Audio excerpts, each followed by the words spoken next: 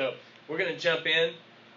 Like I said, we're going to be covering quite a bit of ground. Have you ever asked the question, why do bad things happen to good people?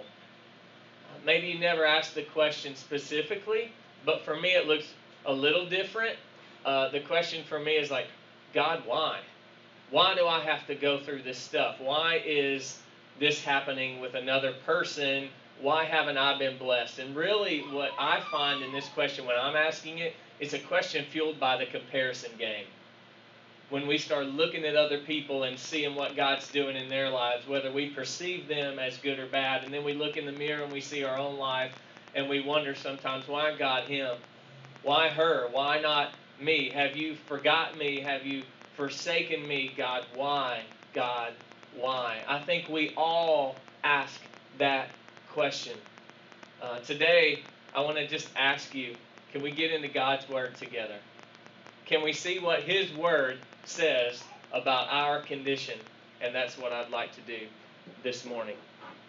So I want to start off our time in Genesis chapter 3, starting in verse 7. Genesis chapter 3. Let's read this verse together. Then the eyes of both were opened, and they knew that they were naked. And they sewed fig leaves together and made themselves loincloths. There was a moment here in human history. God had created perfection in the garden, a place where He would be with His people would be with Him. And there was a moment of an awakening. It says their eyes opened and they perceived, or they knew, that they were naked. So the first thing that we have to understand in answering this question is that we live in a broken world. We live in a broken world. This world is not perfection. This is not Eden. This is not heaven. We are walking in a place of brokenness. Now, I already did it a little bit, but I'm going to brag again, guys. I don't know if you guys know this, but Danny is kind of a legend in Arkansas. Like, we speak on the work in Brooklyn in like hush terms. This is like the mecca of the cool part of what God's doing in the U.S. And Danny came and he preached in front of our church at 2 services, and people left maybe and said, man, this guy's great. I want to go visit him. We've got people in Arkansas that want to come to your neighborhood and walk these streets and experience this culture. But this is what I want you to know. If you're finding your hope in Danny, you're going to be disappointed. Danny is a broken dude. If we look to any other human being to fulfill us, we will be disappointed in this life.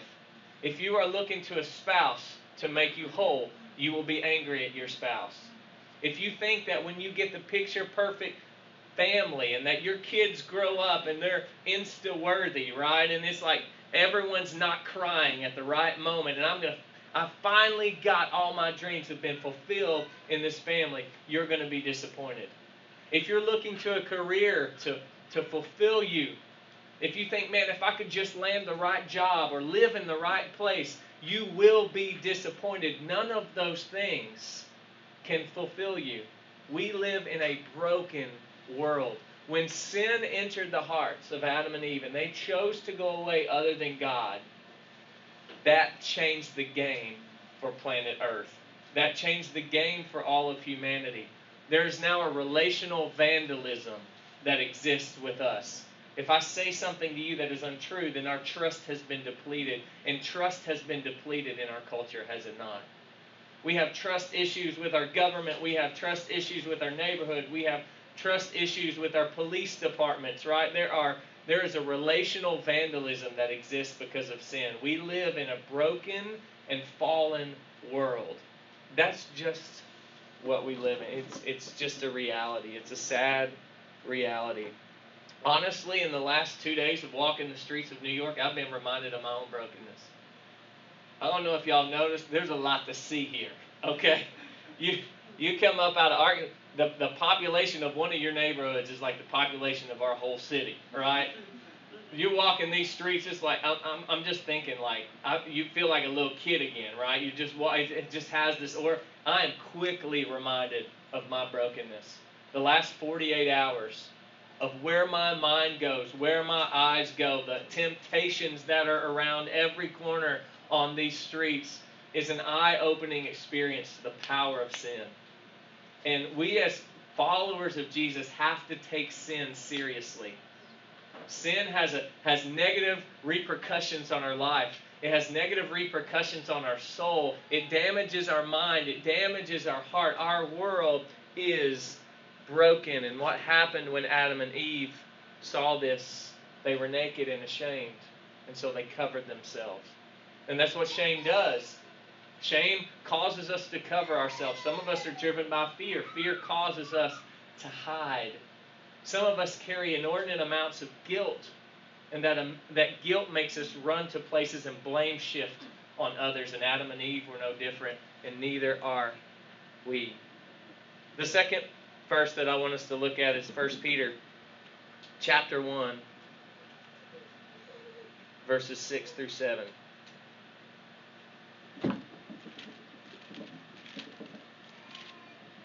1 Peter chapter 1, verses 6 and 7. Let's read this together.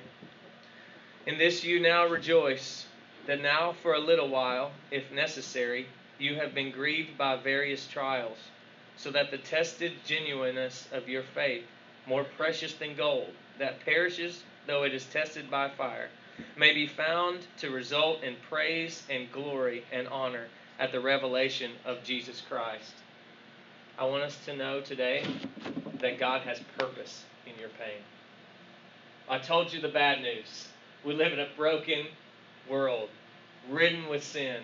But God has purpose in the pain that you have experienced in your past and purpose in the pain that you are experiencing in your present.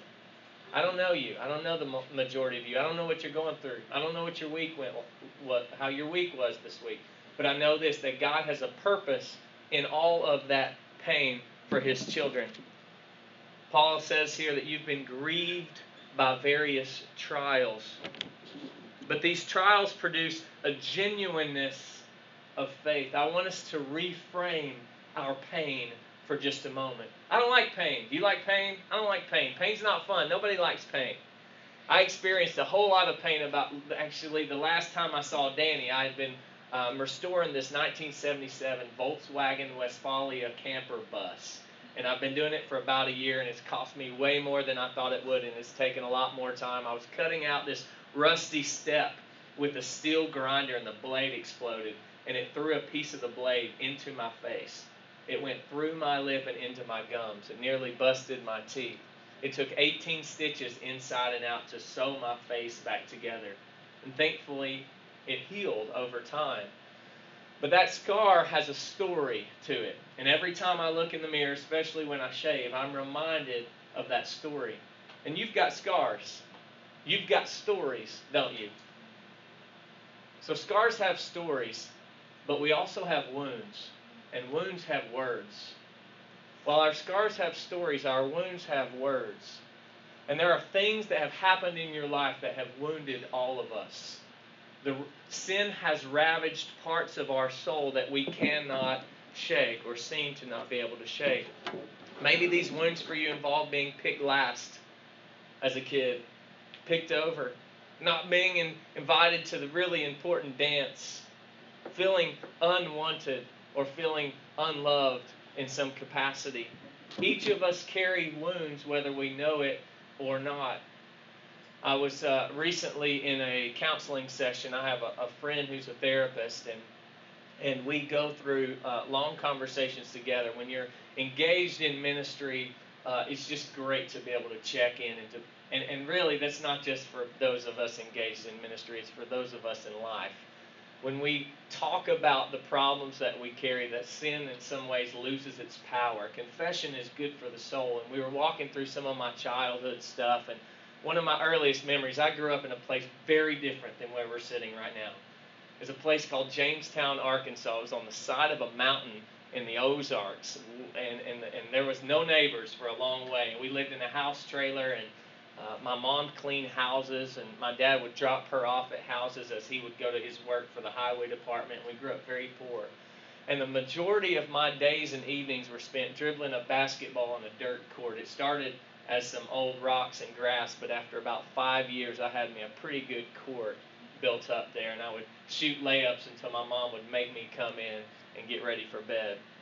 And I realized that in those years of spending all that time alone, that I developed this idea that I was insignificant, that I was alone, and that no one wanted me. And it's taken me a lot of years as an adult to realize that and to get over that, to let the gospel and invite Jesus into that space. We all carry wounds. And so a lot of the mornings, in the mornings, I have to remind myself of God's truth. And I have to say, no, Jesus loved me and sought after me, and I am significant because of the worth and value that He brings to my life. That I am loved and prized by majesty. That I am created as God's masterpiece. That I am made holy and blameless, and I am made righteous in Christ. And I have to believe those true things that God says about me and kick out those lies that maybe the world has told me or that I've developed as a result of my wounds. And here's why I tell you that story, is because you have wounds too. Whether or not you recognize those wounds is a different story. I have good news for you.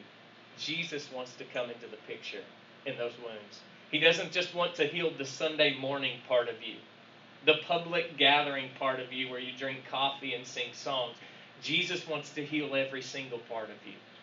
That's good news. He wants to speak truth into our hearts and souls and take those lies that the world and the enemy throws at us and speak truth over those things as we are made whole and new. See, Jesus didn't just want to save you that one day when you were a kid. Jesus wants to keep saving you over and over. We need Him every day. And so to take up our cross is to allow Jesus to save us again today from ourselves, to save us from those wounds and those emotions. Psalm chapter 34.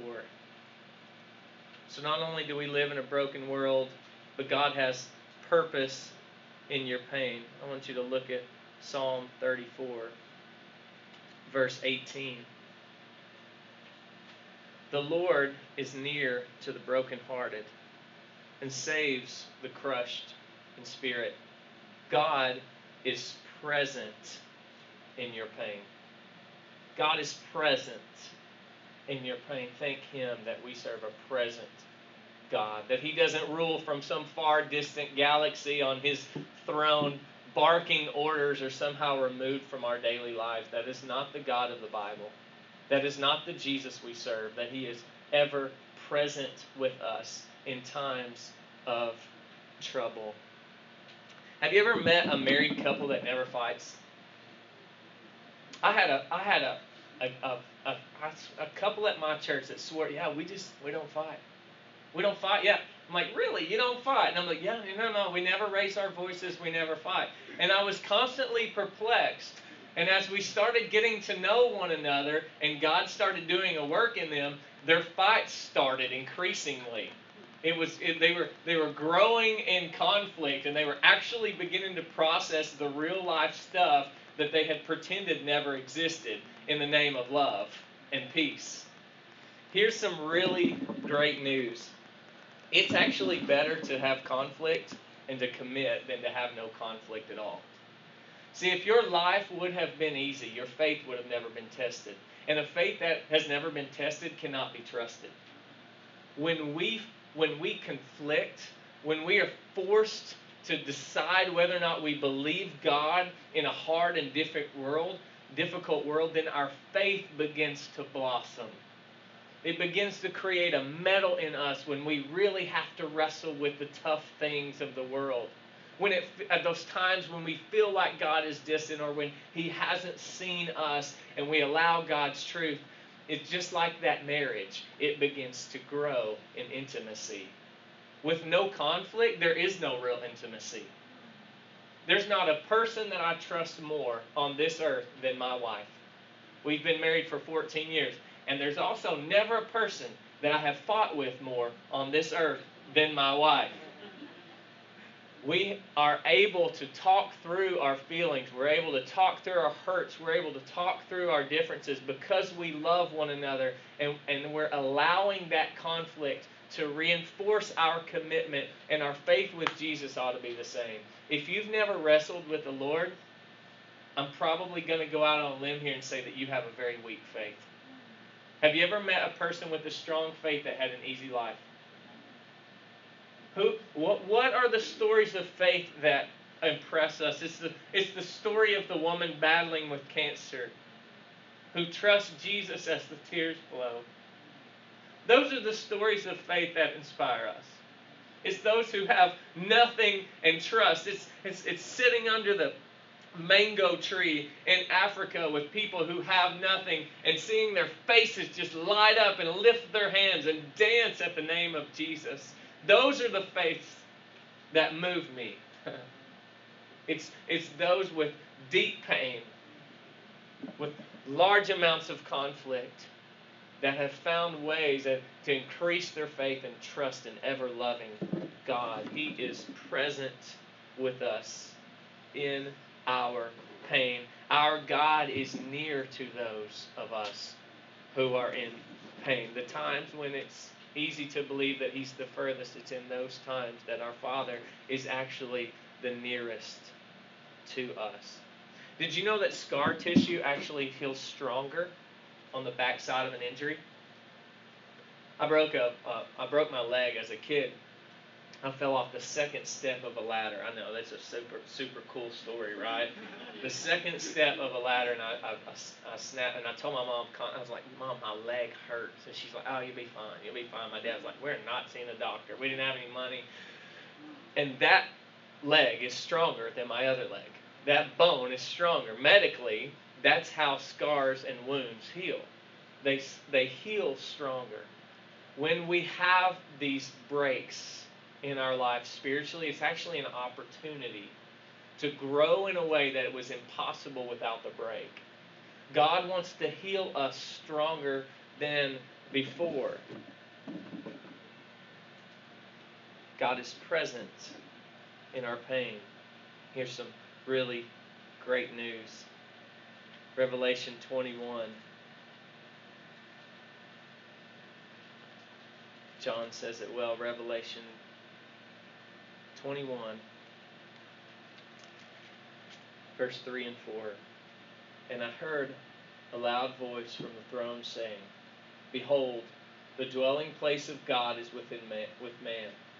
He will dwell with them, and they will be His people. And God Himself will be with them as their God. Verse 4. He will wipe away every tear from their eye, and death shall be no more. Neither shall there be mourning, nor crying, nor pain any more, for the former things have passed away. One day, we have a future with God in heaven forever, where pain will never exist. There will be no pain. God will wipe every eye. And that day is a day to look forward to with great anticipation. This is the day when we leave this world and enter the next. Enter a place with Jesus forever, for all of eternity. A place with no pain. And that should give us great hope. God will dwell with His people, and He will be their God. He will heal all of our pain. He will wipe every eye. But the great news is even that we don't have to just wait for that day, but He's actually with us today. That through the death, the burial, and resurrection of Jesus and the work of the Holy Spirit, that Jesus is here with you in the midst of your pain. One day it will be erased forever. Until then, God has left another comforter, Jesus says. If you unpack the original meaning of that text, Jesus was saying, there is one who is like me who will be with all of you. The Holy Spirit. It was like Jesus in person in all of us when we say yes to Him. That our bodies are put to death and we're made new in Christ. We have a new hope, a new purpose, a new heart. He has made us new, and Jesus is with us. So, the last point comes from Romans 3:23. Romans 3:23. Maybe this is a passage that you've heard before. For all have sinned and fall short of the glory of God. Our sin has separated us from God. We are not good people. And so as we go back to our original question, why did bad things happen to good people? I want us to consider reframing that question. Jesus is good, and he died for bad people. And when we realize that we are broken people, that we are actually bad, it kind of changes our perspective of who God is and what he has done for us. Jesus is good, and he died for bad people. I had a mentor as a kid. His name was Rob. And Rob would tell me all the time, Joe, I'm not good. I'm not good. And honestly, Rob was one of the best people I knew. Rob was the kind of guy who I would drive down the street and he'd be mowing an old lady's yard at 6 o'clock in the morning. I'm like, who does that? You know, that's servant leadership. Like, Rob was one of the kindest men that I ever knew, and he would tell me all the time, Joe, I'm not good. I'm not good. And what he was doing was planting a seed in me that made me realize that none of us are good. And so when I'm walking down the street of New York City and my eyes begin to wander and my mind begins to wander, and then I think, I'm supposed to preach tomorrow. I'm supposed to preach, and my mind is here, then I can take solace in the fact that I'm not good. God reminds me in that moment, hey, you're not good. Stop beating yourself up. Stop carrying that. You're not walking into Swerve Church on your own merit. You're not walking in there because you deserve to be there. Joey, you're a bad person, and I'm good, and I love you. And you can stand on that. You can bank on that rather than living with the guilt of being the bad person. Then we can live in the freedom of being God's people. That is such good news. My heart needs that every single day. I am broken, and so are you.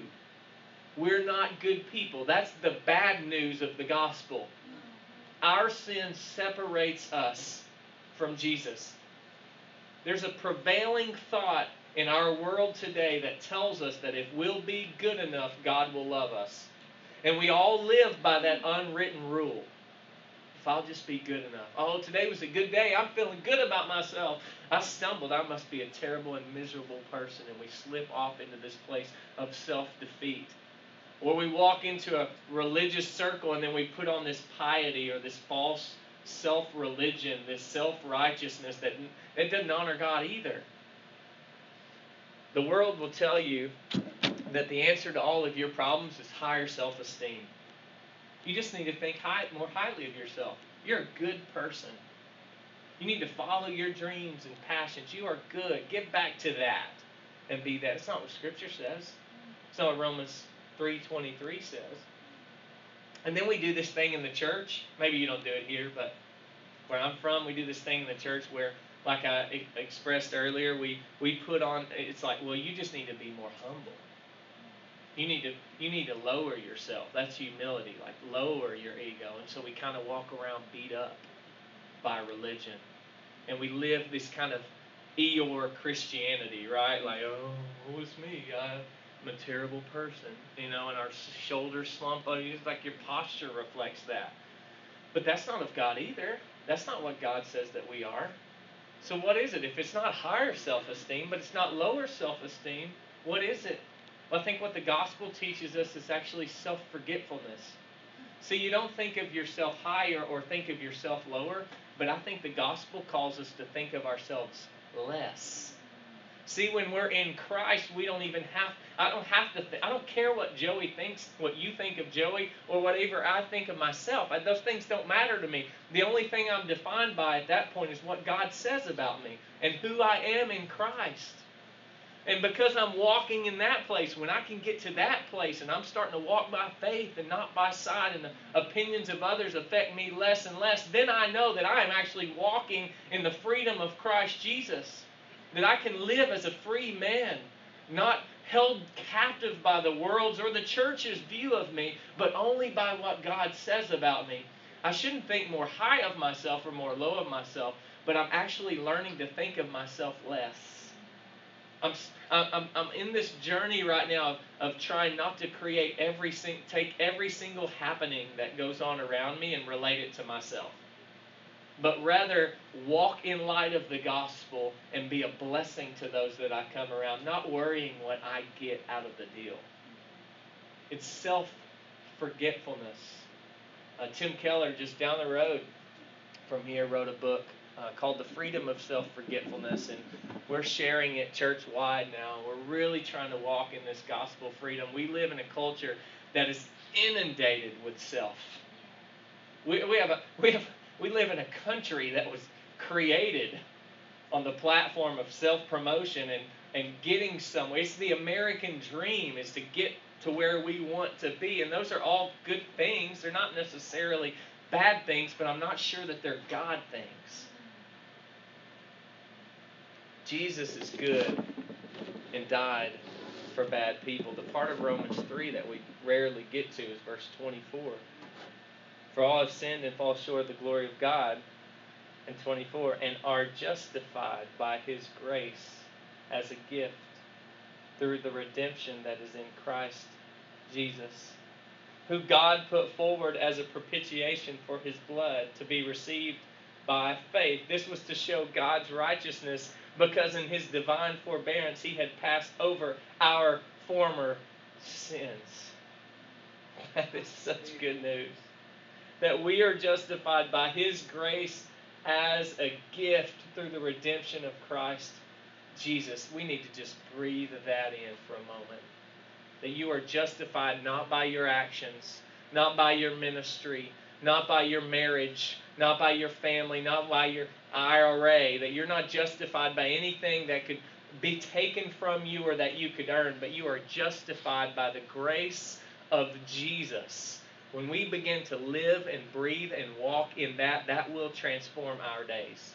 It'll transform our decisions. It will transform our self-image. It will help us walk in gospel freedom. So in closing, I have 3 quick points that God has reminded in me through these passages. One is, life is hard. Let's just be honest. Life is tough. I don't care who you are. I don't care where you're from, what part of the world you live in. Life is hard. Second, God is good. He really is. We serve a really good God who gave of Himself for us.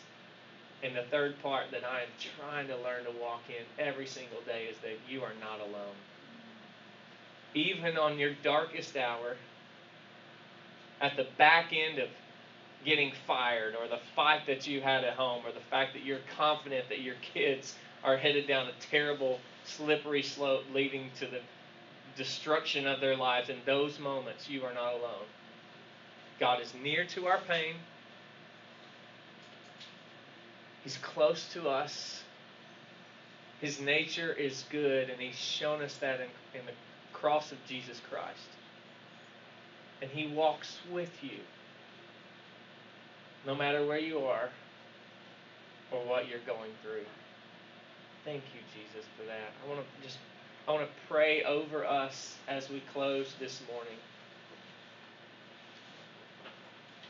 Jesus, we are so grateful for what you have done for us. That you, He who knew no sin, became sin. You died in our place. You took the weight of our guilt. And you gave of yourself so that we didn't have to live in your consequence of sin. And you did that joyfully, and because of your love for us. And Lord, that ought to be a reminder for self-forgetfulness that, Lord, our lives are not our own, that we were bought with a price. We were ransomed from slavery into freedom. That is good news. Lord, that means that we don't have to be victims to the opinions or actions of others. We don't have to be victims of self-harm. But we've been broken free from the victim mentality, Lord, that yes, life is hard, but you are so good that we can actually walk as free men and free women in the grace that you offer.